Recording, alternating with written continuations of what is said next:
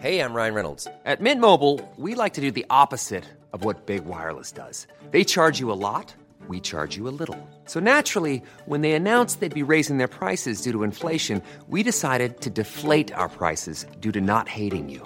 That's right. We're cutting the price of Mint Unlimited from $30 a month to just $15 a month. Give it a try at mintmobile.com/switch. $45 up front for 3 months plus taxes and fees. Promo rate for new customers for limited time. Unlimited more than 40 gigabytes per month. Slows full terms at mintmobile.com.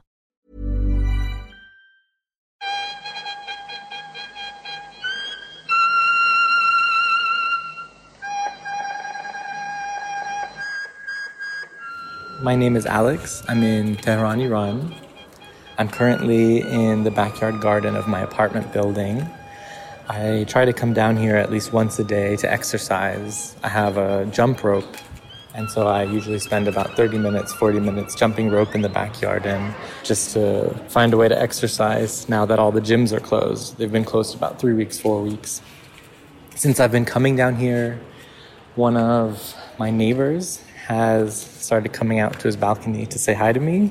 He's a 4-year-old kid named Amir, and he's usually in preschool, but all the schools have been closed in Iran for about 3 weeks, 4 weeks. So he's been home since then. And I think he's been getting a little bored, just like I have and just like the rest of us have. And so he started coming out little by little, saying hi to me very shyly until we got to know each other a little better. He started asking what I was doing, why I was jumping rope.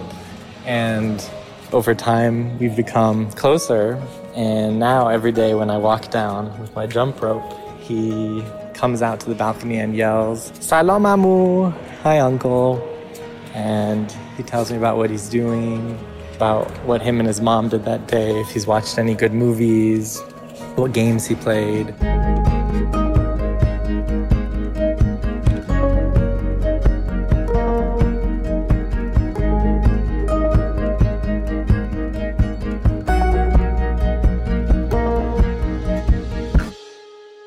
So the other day, he came down after, we've been friends now for a few weeks. So one day he came down with a painting of me jumping rope and him on the balcony talking to me.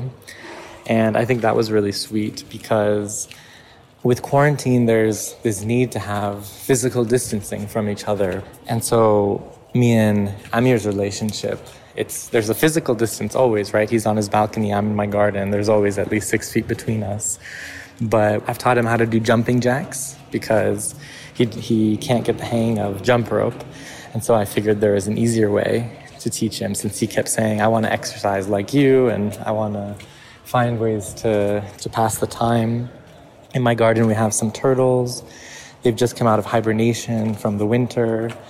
And there's also a mother cat that has just given birth to a number of kittens. So every day to pass the time, me and Amir also, we talk about the turtles and what they've been doing that day, where they've been going in the garden, as well as the cat and how the babies are doing. I think this is what's happening more and more is that people are finding ways to make quarantine livable, especially because here in Iran, we've been under some level of quarantine for 3 weeks, almost a month. People have found ways to adapt. People send each other recipes. They recite poems to each other and send them in voice messages. Iranians love poems. Amir Taha has come out a few times and recited the poems he knows to me, some really cute ones he learned in school, as well as more romantic poems he's learned, I'm not sure where else, from.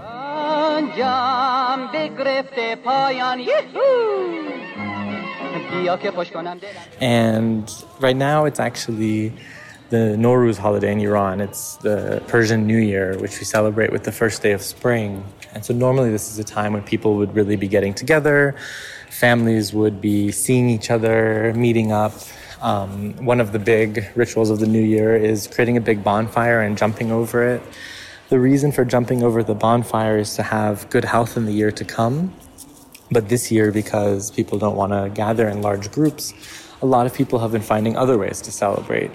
So some people have been setting up candles in their home and jumping over those, recreating the idea of a bonfire in the hope of well wishes and good health and fortune in the year to come.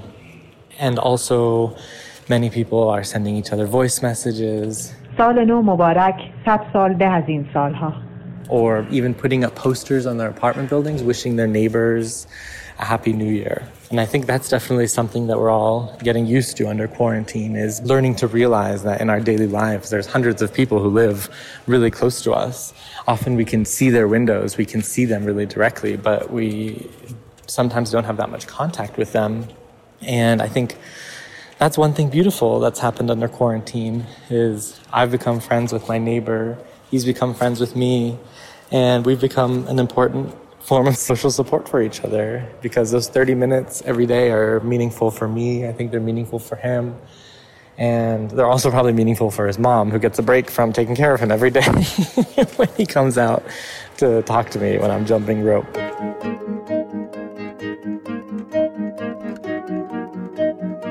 So that's my dispatch here from Tehran. That's kind of how things are going. And I hope wherever you are, things are going well as well.